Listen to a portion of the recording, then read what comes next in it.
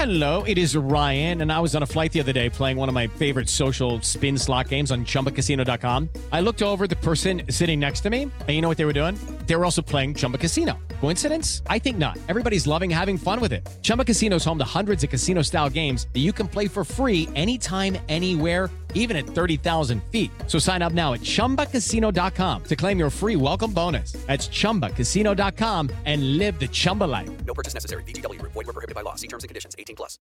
Lucky Land Casino, asking people, what's the weirdest place you've gotten lucky? Lucky? In line at the deli, I guess? Aha, in my dentist's office. More than once, actually. Do I have to say? Yes, you do. In the car before my kids' PTA meeting. Really? Yes. Excuse me, what's the weirdest place you've gotten lucky? I never win and tell. Well, there you have it. You can get lucky anywhere, playing at LuckyLandSlots.com. Play for free right now. Are you feeling lucky? No purchase necessary. Void where prohibited by law. 18+. Terms and conditions apply. See website for details. With the Lucky Land Slots, you can get lucky just about anywhere. This is your captain speaking. We've got clear runway and the weather's fine, but we're just going to circle up here a while and get lucky. No, nothing like that. It's just these cash prizes add up quick. So I suggest you sit back, keep your tray table upright, and start getting lucky. Play for free at LuckyLandSlots.com. Are you feeling lucky? No purchase necessary. Void where prohibited by law. 18+ terms and conditions apply. See website for details.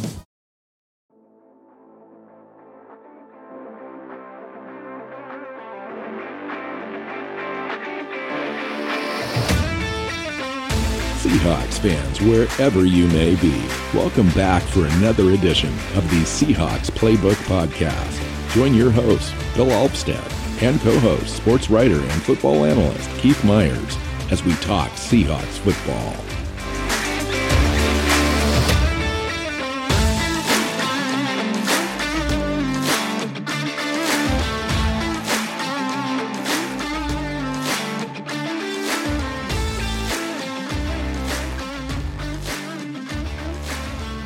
Hey, Seahawk fans. Welcome back to another episode of the Seahawks Playbook Podcast. I'm your host, Bill Alvstad, sitting down with co-host Keith Myers here to talk mock draft. We're going to do another mock draft after we went through the free agency process for the most part. We had one big player sign yesterday that I think everyone probably knows about that kind of impacted what we would do in the drafts potentially. Bobby Wagner came back on a one-year deal, reported at $7 million, but I can pretty much guarantee you that it's probably a $4 million guarantees with $3 million in incentives. I would imagine to get him back into the fold. And it's good news, I think, for the Seahawks on the whole. I think there's a camp that says that Bobby's washed and whatnot, can't make the plays he used to. Did they watch him play last year? He played fantastic last year, and he brings so many other intangibles to the table for the Seahawks in a year where I think they really need that to kind of take that next level. Bobby's not washed. What he is slow. In the past, he was one of the fastest linebackers in the NFL. But, all the years of playing at all pro level have taken their toll on his knees, and he doesn't have the speed he used to. That doesn't make him washed. He still was like third in the NFL in tackles last year, playing for the Rams. He's still incredibly instinctive. He still gets up near the line of scrimmage to make plays. He still does a lot of things really well. He just doesn't have the speed he used to. That's okay. Yeah. I mean, we're not asking him to be in his prime Bobby Wagner here. We're asking him to be a team leader and someone that they can trust to run the defense and call the plays defensively, wear the green dot and do things and just be consistent, play good. So I think that with that, they get what they need. And I should point out right now that you nailed this contract exactly as you predicted. 1 year, $7 million. It's going to be it's going to be a smaller number with incentives to try and push the cap stuff out. Like you predicted this exactly about a week before it happened. So, just looking at some of the other contracts for the middle linebackers out there, I can't remember the guy's name. Do you, by any chance, recall the contract? Levante David. Yeah, in Tampa.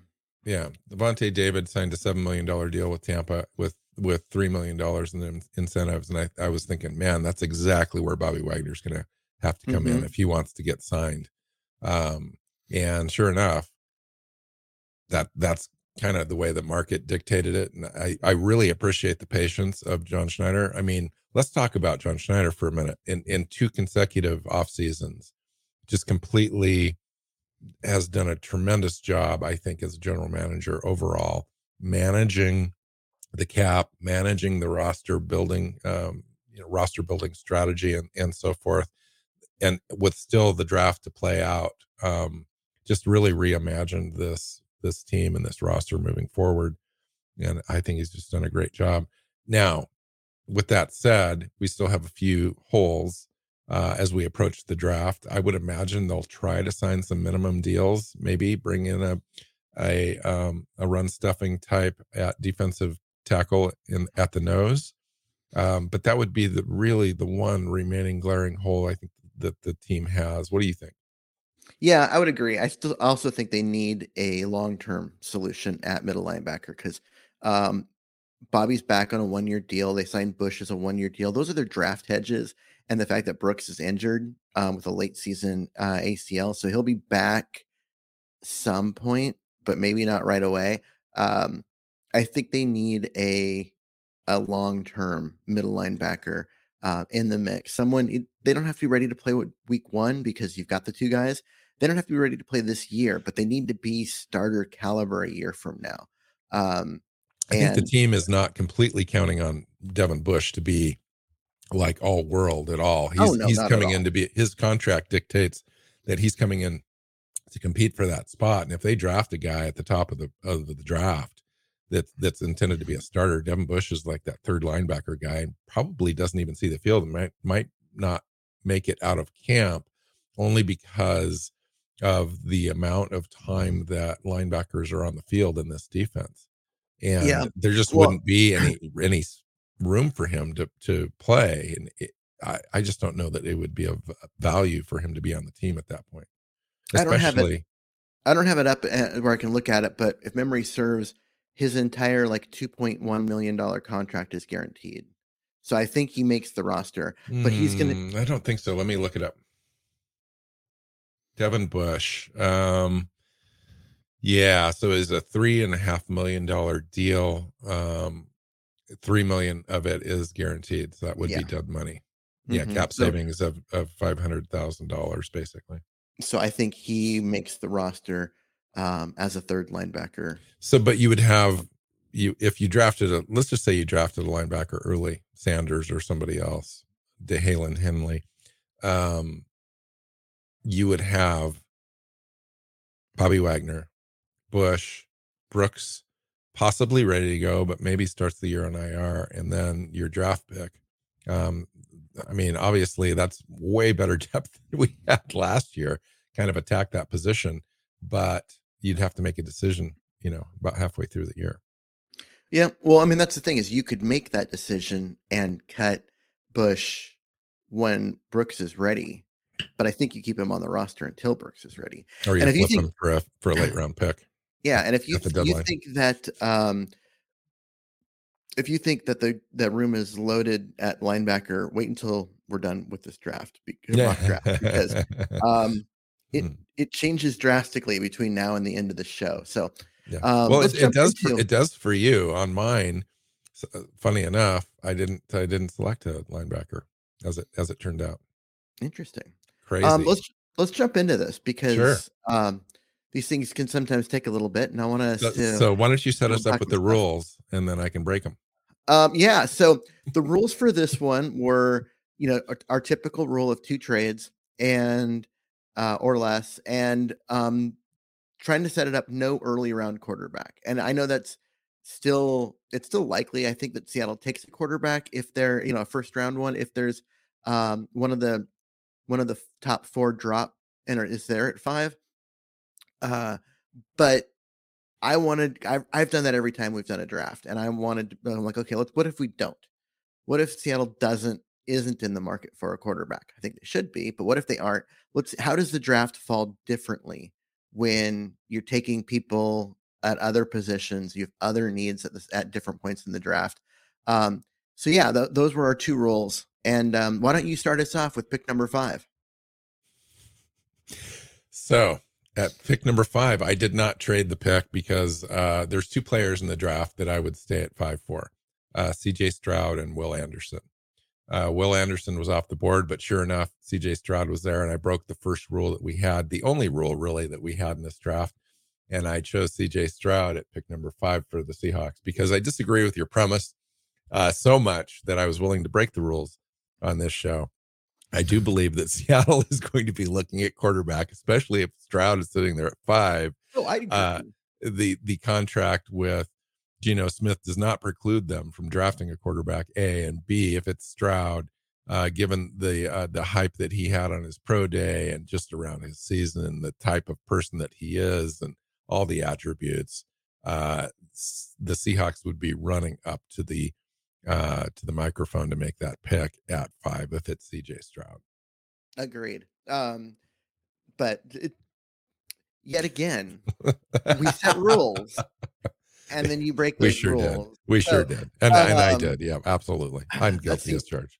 That's been a running trend since we started the show like 6 years ago. 7 years now. God, 7 years ago. Yeah. All right. So I traded away 5, in part because if you're not taking a quarterback there, and I was trying to stay away from Jalen Carter, 1, because we've done that draft before, and 2, his legal stuff and his actual, issues and stuff that had to gain 9 pounds in 2 weeks between the combine and pro day. And it's just, there's a lot of red flags, and I'm like, I'm not going to go there. I'm not taking a quarterback at 5. So that means I'm trading back. And I traded all the way back to 11 because it got me pick 41 and a 7th round pick, where the Seahawks don't have, well, they do have a pick now, but they could use those picks are cheap. They're throw-ins. And I think they help in terms of getting you those priority undrafted free agent guys. So you can just pick them and go with it. So, but yeah, it got me another 2nd round pick. And at 11, I went in a direction that I did not see myself going, and that was Joey Porter Jr., cornerback out of Penn State. Absolutely elite prospect at cornerback. Put him opposite Tariq Woolen, and don't think twice about it. I'm sorry, Michael Jackson, but you've been good. You've been steady. You just got replaced and upgraded. And upgraded. And wow, that's just to me. That would be a shocker, but player. Yeah, right? Here's the deal, Keith. Right at 5 now, Seahawk fans hate it when we drop back, and we're going to have a draft strategy show after this show, and there are scenarios where you've got Will Anderson's off the board. We already took Jalen Carter off our own board. And the 2 or 3 quarterbacks that the Seahawks might be interested in are off the board, and they don't like Tyree Wilson, let's say. Okay. So there's a scenario where it only makes sense for Seattle, rather than reach for a player or draft a player that's completely unneeded for whatever reason at that spot, they would need to drop back. And, you ideally want to drop back a few spots, but sometimes it makes sense, depending on what you pick up for draft capital, to drop back into that range. And you're going to end up taking the best player available on your board. And there are scenarios, if Gonzalez is there, or Joey Porter, or, Quentin Johnson, if they think, that's an option out there, a number of other players, then there's a scenario where we could draft a corner. They haven't drafted a corner that high before, but it doesn't preclude them from doing that if they can upgrade the position. And they certainly can with this player. I mean, he's one of my favorite players in the draft. He's just short of 200 pounds, but 6'2", great ball skills, very athletic, in all the testing. He's shown that, and very sticky in coverage. I think it's a great pick. Yeah, I mean, it's a pick where that doesn't necessarily match Seattle's needs, and that's why people will, I think, hate it. But I think they'll really like the player, and when you're picking, that high in the draft, you better be getting guys that can be Pro Bowl guys for a long time. And I think Joey Porter is that. Interesting. Wow. Okay. So I traded out of 20. What'd you do? I stayed at 20 and I picked Quentin Johnson, the wide receiver out of TCU. Guy's 6'4" with speed for days. Basically, you put him on the field with Metcalf, and you're going to see defensive coordinators just rage quit, because that much size, that much speed, that much talent on the outside with both guys, and it's going to make for an impossible situation for opposing defenses. And the fact that he was there at 20 made that a really easy pick. Again, not necessarily a need, because the Seahawks have their top two receivers in Metcalf and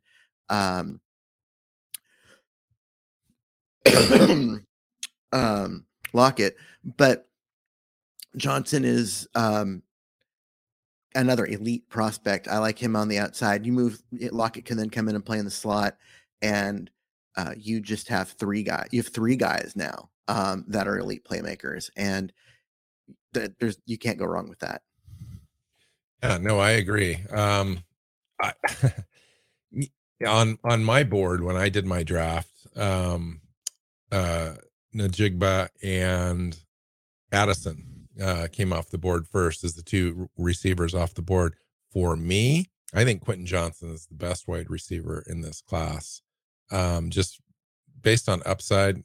Now he's got a little bit to go as far as route running, all that kind of stuff, understanding the intricacies. He played for TCU, very pass happy in their offense and so forth. We'll see how he adapts and fits in, but immediately comes in and competes for the third spot and probably wins that easily. And eventually can work himself up to the number one wide receiver, whether it's within our roster or somebody's roster. And I think it's a great pick. I went in a similar route in that I traded back off of 26, picked up pick number 58 with Dallas, and also a 2024 fourth round pick. And at 26, I picked Quentin Johnson as well. Yeah. One of my favorite prospects in the draft. I had my choices of Zay Flowers was also off the board at that point. So I could have either gone Bijan Robinson, clearly the best player, I think, on my board. Probably everybody's board was still sitting there. Quentin Johnson, Dalton Kincaid, and others. And I just felt like it was the best upside for us. We already had a premier running back on our roster. So I didn't need to go spend that necessarily. And as far as positional value, I thought Johnson offered the upside there that I went with. Yeah. So after that, our next pick was 37. And at this point, I had felt like the draft had gotten away from me. I had gotten a wide receiver and a cornerback, two things that I did not go into this draft wanting. I mean, that's great to get and improve the talent at those positions, but I wanted guys in the trenches: offensive line, defensive line, edge players, linebackers. You and me both, really. I mean, I went with quarterback and then wide receiver. It's like I did not intend for that to happen, but that's just the way the board worked. And then at 37, I was very, very happy to see Mozzie Smith, the giant athlete. He's like 330 pound, like uber athlete out of Michigan, sitting there. He can be your nose tackle. He can be your three tech. He's big enough to be a nose tackle, athletic and quick enough to be a three tech. And the fact that he was sitting there at 37 made me really happy, because that really kind of fixed the issue that I had in round one where I didn't get needs. So Mozzie Smith was my pick at 37. The biggest tournament in college basketball is underway, and the action is just getting started on DraftKings Sportsbook, one of America's top-rated sportsbook apps. Right now, new customers can bet just $5 on any pregame moneyline bet and score $150 in bonus bets if your team wins. Plus, combine multiple bets for a shot at even bigger payouts. DraftKings will be featuring parlays and odds boosts all tournament long, so be sure to check the DraftKings Sportsbook app every day to see what they have in store. Download the DraftKings Sportsbook app now and sign up with code TPPN. Right now, new customers can bet $5 on any pregame moneyline bet and get $150 in bonus bets if your team wins. Only at DraftKings Sportsbook with code TPPN. Minimum age and eligibility restrictions apply. See show notes for details. Nice. I love that pick. A great player. He's one of the players I'd love to come out of the draft with for sure. At 37, the native pick, Mozzie Smith went 34 to the Cardinals before me. That was off the board. This is where I felt like things were going to kind of get away from me. But turns out Osiris Torrance was sitting there at 37. There were earlier mocks where we kind of had him going into the back of the first round or even at pick 20 as a consideration. I thought at this point in the draft, it's a good value, the best run blocking interior offensive lineman in the draft. He's got to work on a few things, but at that point, the upside with him on the interior where we clearly have a need was it. So that was my pick at 37. Yeah, best pure guard in the draft. It all comes down to whether Skoronski moves inside or not. But if someone decides to take him as a tackle, then that makes Torrance the best guard in the draft, and you just got him. That's a great pick. Love that pick. At 41, which is part of what I got by trading back in round one, I went with Adatomia Adabarwe. Oh. I probably butchered that.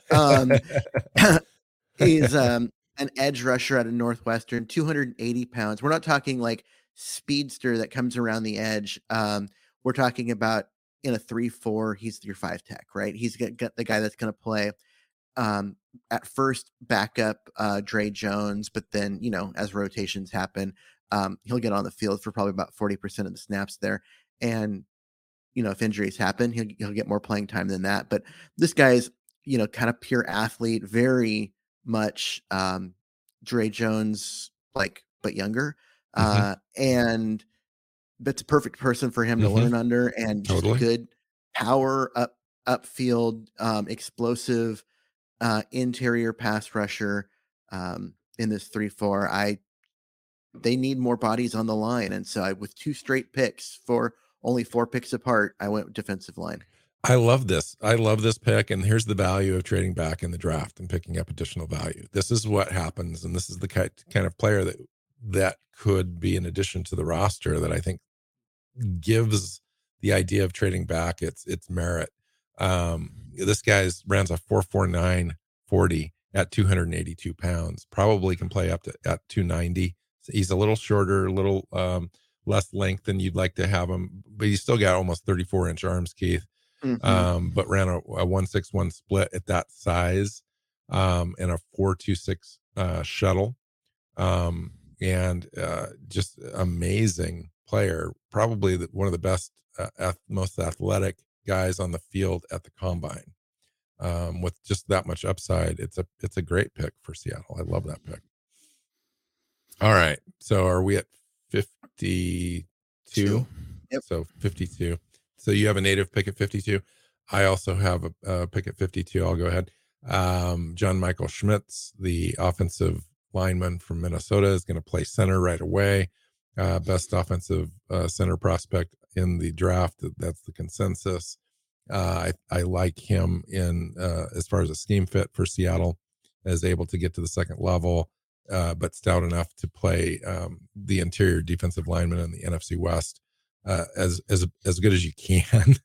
And so I love that pick. I know that we brought a guy in to hold down the fort prior to the draft, and that's kind of all he did. And now he steps aside and becomes kind of our interior swing guy that can play 3 different positions. And Schmitz is the guy going forward for years, hopefully. Well, then you're going to really like my pick at the native pick at 52, because it was also John Michael Schmitz for all the reasons that you just said. Instant starter. And not only that, but a 10-year starter. He's one of my favorite prospects in this draft. I think it's one of everyone's favorite prospects in the draft. That's why, if we get him, it's going to be great. But there's also probably 10 other teams that are going to want to be drafting him. And so we'll see how that goes. It might push him up is what I'm saying. At 52, it is unlikely that John Michael Schmitz is sitting there. There are other teams that have been talking about he'll be getting going in him the at the back of the 30s. first round. He'll go in the 30s, whether it be 31, 32 in the first round or 38, 39 in the second Or round. teams will be somewhere in moving there. up. Yeah. Or teams might be like day 2, the Yeah. first pick comes on the board and you're on the clock. You might have some activity there for to go up and get a guy like this for sure. There's no way he's there in the 50s, but this But is he a wasn't mock, this. and Yeah, he was he wasn't available, this. so I took him. The other You have thing the next I'll pick. say, the other thing I'll say is we're using NFL mock draft database, which does an accumulation on their big board of all the big boards that are out there on the internet, basically. And so it does give you a pretty decent idea of how big boards are kind of lined up. Now, it might not be Seattle's big board. They do, and every team does a different big board and so forth. But from all the information that we have, it's the best one that we've got.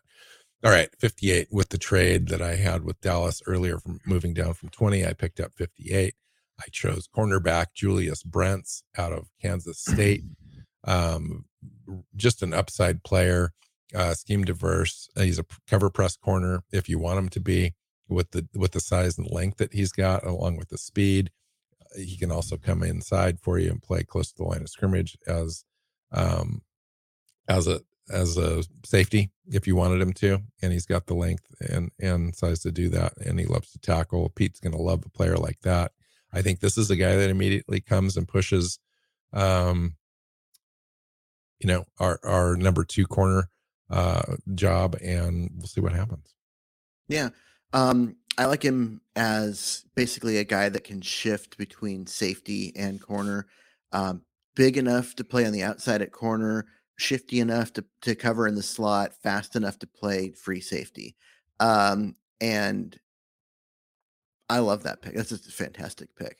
And again, like you said earlier, this is the advantage of moving back when you do it in round 1, because without that trade from 20 to 26, you don't get this player. From there too, you go from 52 to 83. Yeah.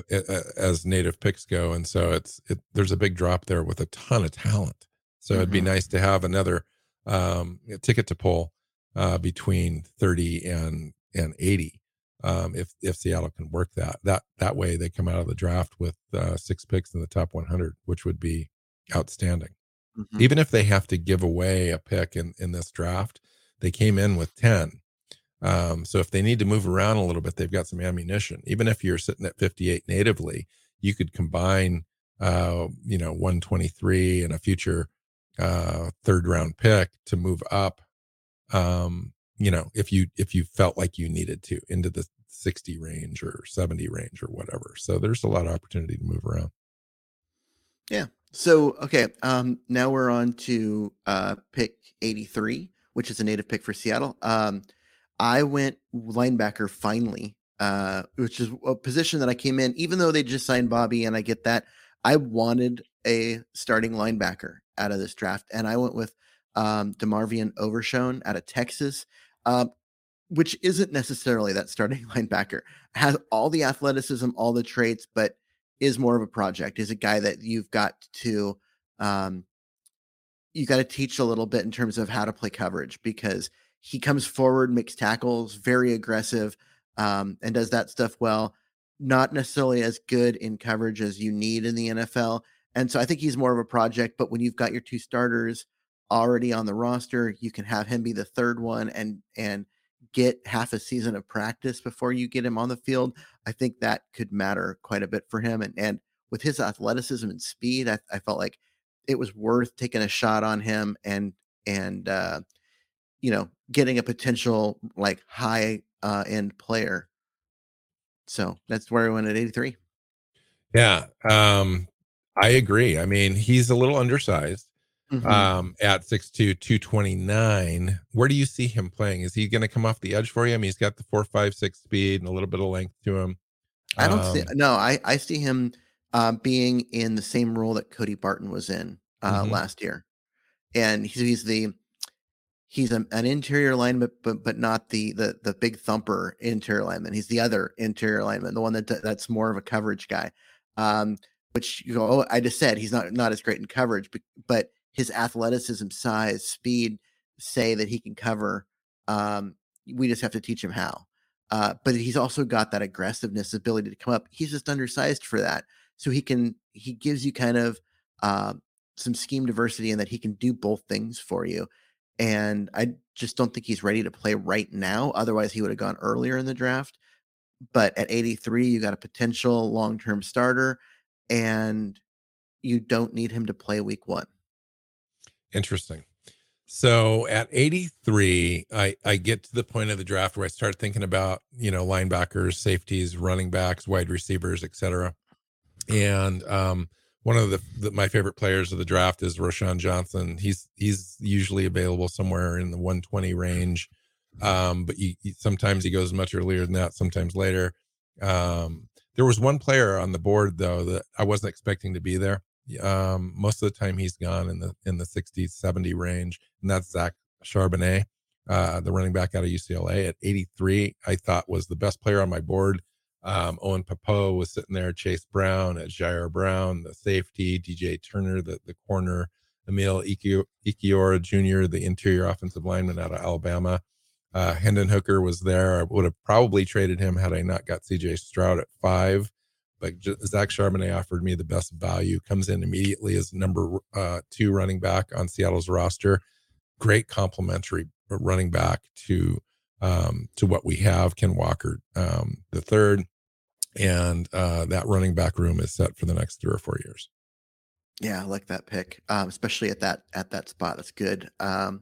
Good value there. All right, so the next pick would be 123, and so there was a player available that I wasn't expecting to be available, and I kind of took him on a whim. Michael Wilson, the wide receiver out of Stanford.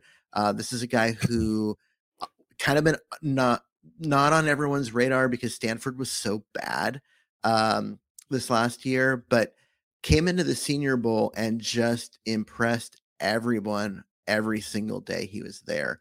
And, competent route running, speed, size, incredible catch radius. Like, how did Stanford get so little out of him? Well, it's because their offensive line and running game were trash and there were no other receivers. But he just really looked like he just made a lot of the Senior Bowl corners look bad. And for him to be there at 123 made so much sense. Now, I know that's the second wide receiver that I've picked up in this one, but Seattle's got 2, and then there's really nothing after that. Maybe Tyreek Young develops into a guy, but with Wilson and Johnson, now you've got your 3 and your 4 and your potential, your high end, low floor guy in Young. There's your wide receiver room, and I think it's a massive upgrade overall in giving Geno better weapons. Yeah, I like that actually. Okay. So at 123, there were a number of players, including DeMarvin Overshown was sitting there at one, ended up going at 124. Yeah, crazy. Some linebacker guys, more running backs, a few tight ends. But I saw a guy on here that's not going to be ready to play this year, but showed amazing tenacity at the combine and kind of hides and stashes the pick for a year and is available in 2024. And Andrew Voorhees, the interior offensive lineman out of USC, a really good player, can play guard for you, could line up at center. I suppose I've already got that handled. I've got O'Torrance. What this is really is a hedge for our left guard situation. Contract is up with Lewis in 2024. Andrew Voorhees is just a guy that I've stashed on the roster, probably start the year for sure on IR, since he just blew out his knee, the ACL, at the combine. And so you go ahead and you sit on him, and he comes in and competes in 2024. Yeah, he went out there with a swollen knee and a lot of pain and sat down and did the bench and blew everyone else away. It was freaking crazy. I didn't even realize that at the time that he had done that. You actually told me on the show that he had blown out his knee the day before, and then I went back and kind of relooked, and I'm like, oh yeah, I should have caught that. But with all the pain and everything that he was in after blowing out his knee, that shows grit.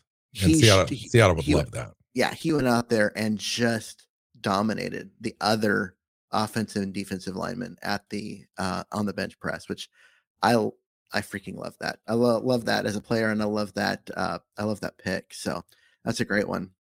So now we're down to 151. Seattle has 2 picks, 151 and 154, right next to each other. Yep. So not a lot. When they get to 151, that's a spot where they could trade because they know they've got another pick sooner. I didn't. I stayed there. Player that you already mentioned, and you mentioned being there in the 120s. I got there at 151. Roschon Johnson, running back out of Texas. Nice. Big, huge, powerful back, runs people over. Excellent between the tackles guy. Lots of tread on the tires because he was second to Bijan Robinson on that roster.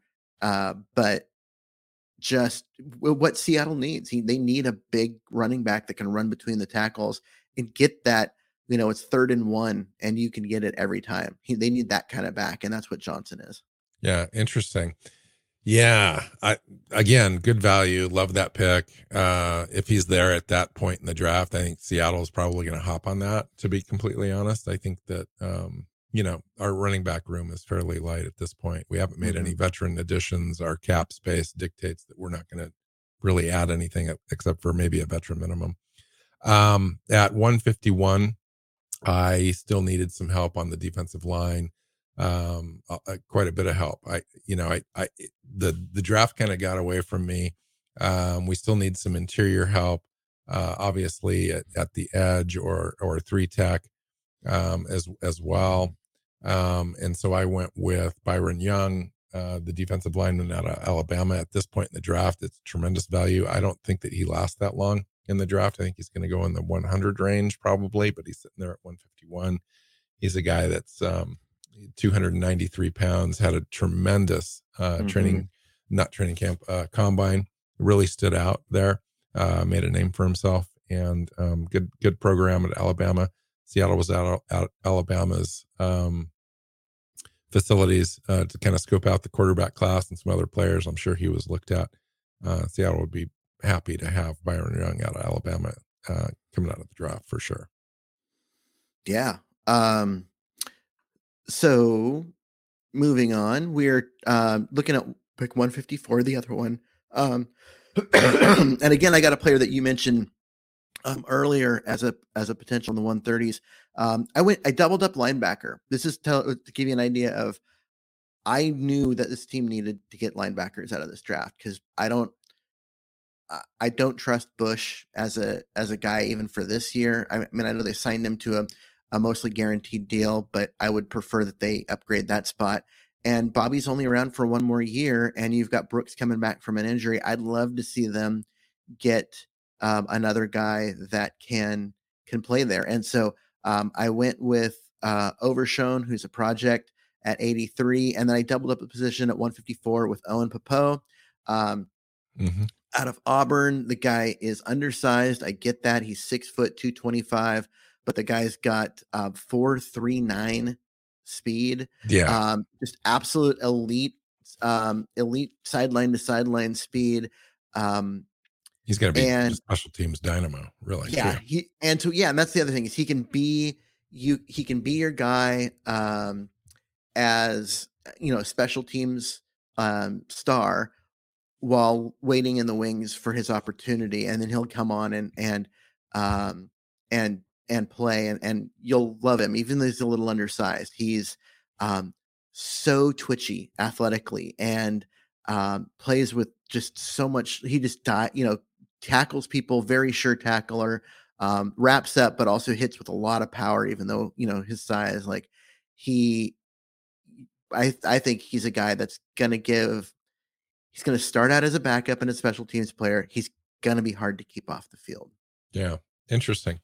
So I doubled up on the defensive line back to back, 151 and 154. Moro Ojamo, the defensive lineman out of Texas, basically the same player as Byron Young at 292 pounds, very athletic. But when you take a look at the roster, Shelby Harris is no longer there. Dre Jones, we signed, obviously, but behind that, there's just not a lot. Darrell Taylor is going to be behind that. at times, moving inside, but a little undersized for that spot, moving up on the line of scrimmage. We haven't brought back Puna Ford. And so I think that we needed to kind of infuse this spot with some young talent, and both these guys are able to make the roster there and likely go a little earlier, I think, in the draft. But he was too talented at that point to pass on him. Yeah. And Quentin Jefferson is also no longer on the roster. So there is going to be some moving around there. They need other bodies. They just do. So I like that pick too. The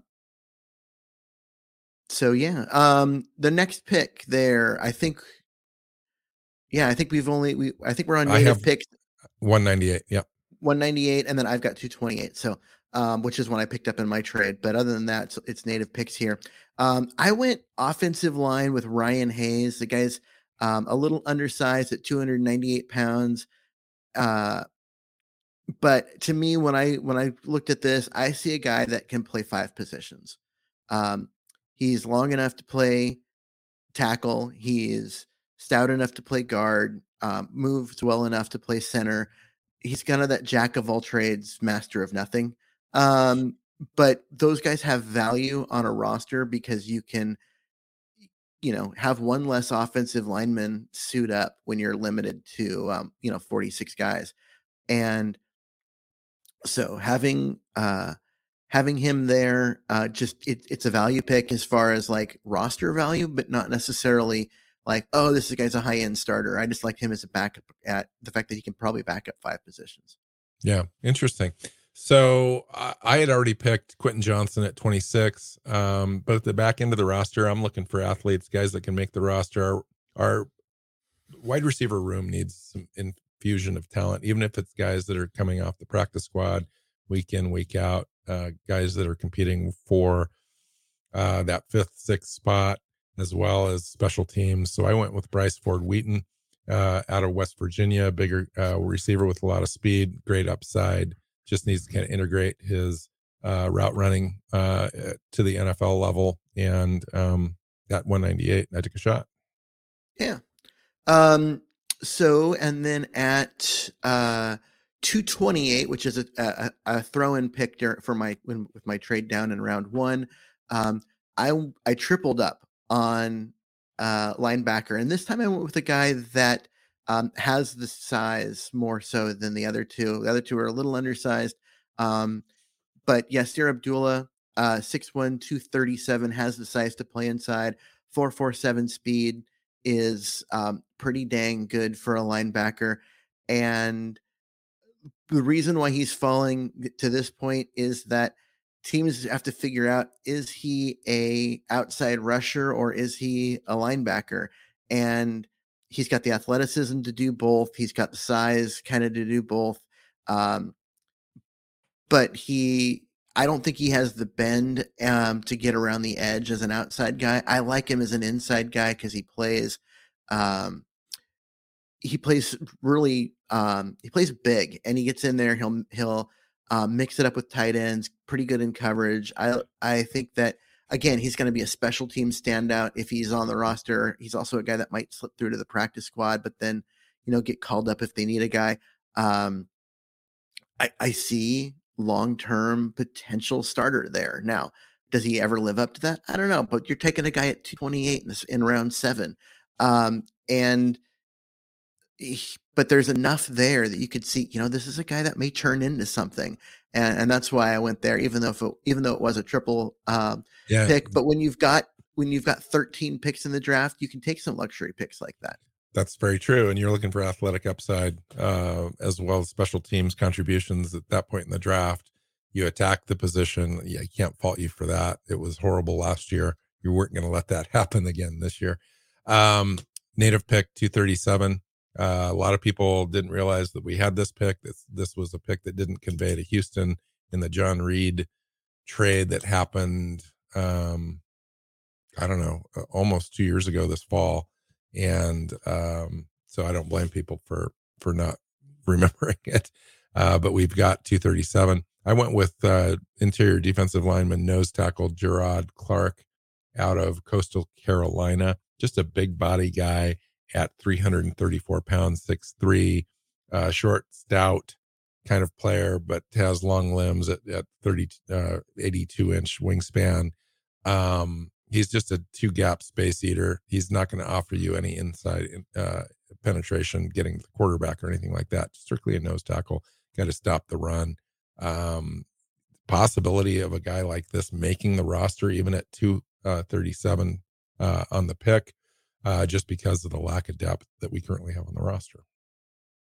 Yeah, I like it. And especially given, I mean, the only true nose tackle they've got on the roster right now is Brian Monet, coming off an injury and was okay, certainly not great when he was healthy, and just getting another big body that can push him for playing time / a roster spot is great. And I think you've got a guy that can do that. All right. So we got one more pick at where are we at? We're at 237. And I doubled up at running back and went with Evan Hull out of Northwestern. It's a good pick right there. 5'10", 209, another downhill runner, a guy that gets upfield, plays with a lot of power, isn't the sharp, isn't like the most explosive guy, but can read blocks on those stretch zone plays, cut up inside, one cut and go kind of guy. But the goal here is to get him moving downhill as soon as possible and let him run over guys. Doesn't fumble the ball, pretty smart as far as that kind of stuff. Does a reasonable job as in blitz pickup, and just as a guy that's going to come in and be another guy in the running back room, because you've only got two currently. And yes, I already picked up one earlier, but this would be your fourth running back, and a guy that can play a lot of special teams and give you something down the road if injuries hit this position again. I think it's great. I mean, he showed up at the Senior Bowl, made a name for himself, had a good combine, Keith, 214 pounds, ran a 4.45 40. At that point in the draft, you already drafted Rashawn Johnson. So this is just another guy to add to the pile. We lost Homer in the offseason. We lost Penny in the offseason. DJ Dallas is there. Yeah, and that's it. As far as reserves are concerned. And so to add another body in there, I think that makes a lot of sense at that point. So good drafts overall. I was happy. I ended up with 6 picks in the top 100. I think if John Schneider comes out of the draft with 6 picks in the top 100, Seahawks fans are going to be excited. I know there's a trade back there, but I think it's justified in this. You come in with 10. I do see Seattle moving around. Maybe we come out of this draft with 8 picks overall, and John moves up a few different times to kind of make sure he gets the guy he's targeting. They could come out of the draft with 13. You mentioned you've got 13 picks, right? It's possible. Now, Seattle doesn't have a lot of cap room, but those lower end picks after pick 100 aren't really going to cost anything on the roster. And so you can go ahead and do that and come out and load up on players that you've really identified, especially in the pick 200s. Those are kind of priority free agents, guys that you're really identifying that you want to have before anyone else has a chance to get them. So good drafts overall, I think. Yeah. And you're saying about the cap space, like 13 picks, like if you're a team that's really short on draft space, the way you fill out your roster is a lot of mid to late round draft picks or undrafted free agents, because those fill out your roster without costing you hardly anything. So that's why I decided to go in that strategy, so they could get their numbers up to 90 without spending a lot of salary cap space they don't have. So yeah, the reason that I dropped back from 26, I picked up a 4th round pick in 2024, which I think is going to come in handy next year. It's a strong draft class. I also picked up pick number 58. So I dropped 6 spots, picked up a, late second rounder, which has tremendous value. I ended up picking a player in Julius Brents, who I think has the ability to start on this roster. And so trading back is I think, a viable option in this draft, because the middle rounds, the picks in between the second round and the fourth round, are just really going to be players that can come in and help your roster right away.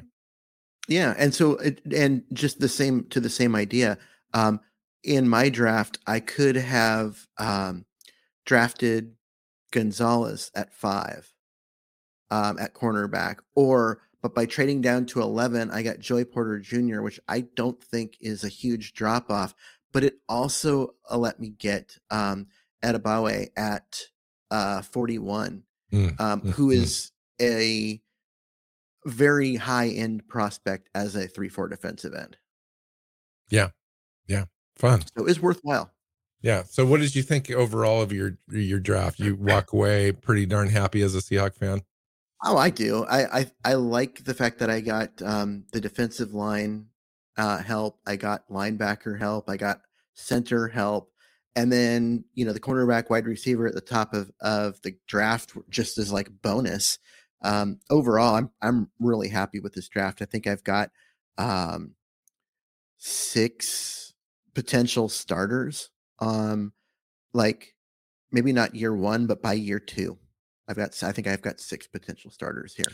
And you just punted. I mean, we talked about it ahead of time, and thank you for following the rules, but you punted on the complete quarterback class in this draft. Yes, I did. Which is interesting. Because that's what the rule was. The rule was not an early quarterback. Yes, and you picked one at 5. Well, I set up my friend. This would be known as my CJ Stroud draft for sure. Everyone else is just kind of like fluff, but you come out of the draft with your future quarterback in CJ Stroud, and then Quentin Johnson, or Cyrus Torrance, John Michael Schmitz, Julius Brents, Zach Charbonnet. The only thing that made me nervous about my draft was I waited, and the way that the draft fell, my defensive interior line picks weighted, and I'm not exactly confident in that, but other than that, I was happy. Yeah. They got Mozzie Smith. Yeah. I'm good. Like John Michael Schmitz and Mozzie Smith would make anybody's draft, I think. Yeah. You get those 2 guys in a single draft, you've got your nose tackle or 3 tech of the current and future, and your starting center for the next 10 years. You've done really well. And then you throw in an elite cornerback and a wide receiver prospect that's going to make how many defensive coordinators lose sleep. Like, that's just a bonus.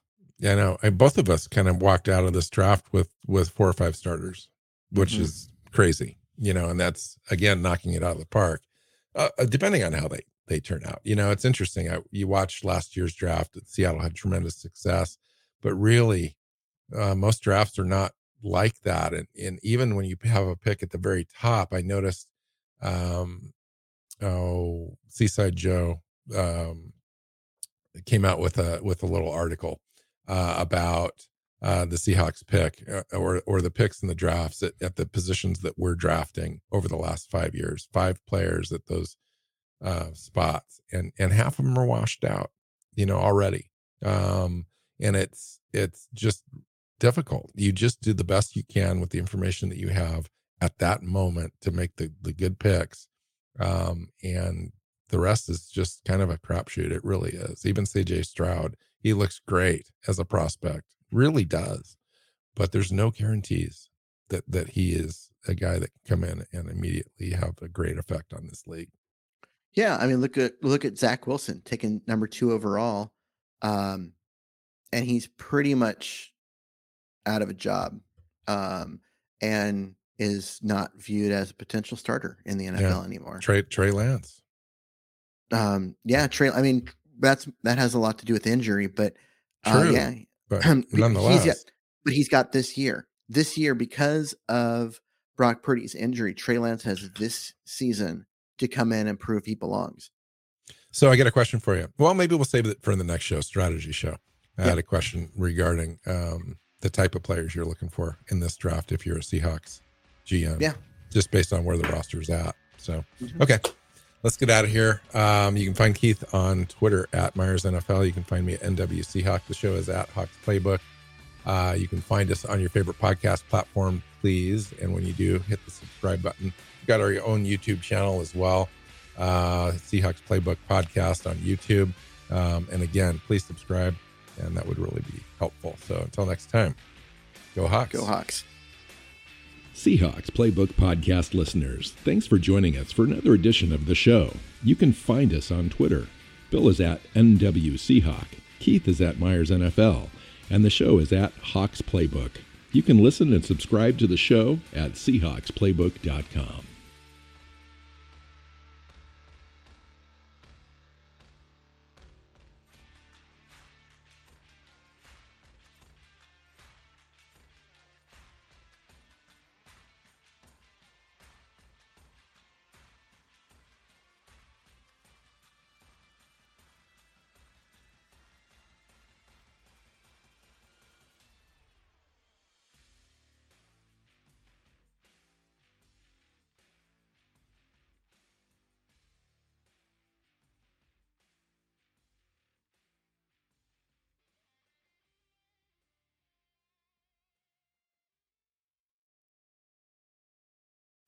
Sports Social Podcast Network. With Lucky Land Slots, you can get lucky just about anywhere. Dearly beloved, we are gathered here today to... Has anyone seen the bride and groom? Sorry, we're here. We were getting lucky in the limo and we lost track of time. No, Lucky Land Casino, with cash prizes that add up quicker than a guest registry. In that case, I pronounce you lucky. Play for free at LuckyLandSlots.com. Daily bonuses are waiting. No purchase necessary. Void where prohibited by law. 18+. Terms and conditions apply. See website for details.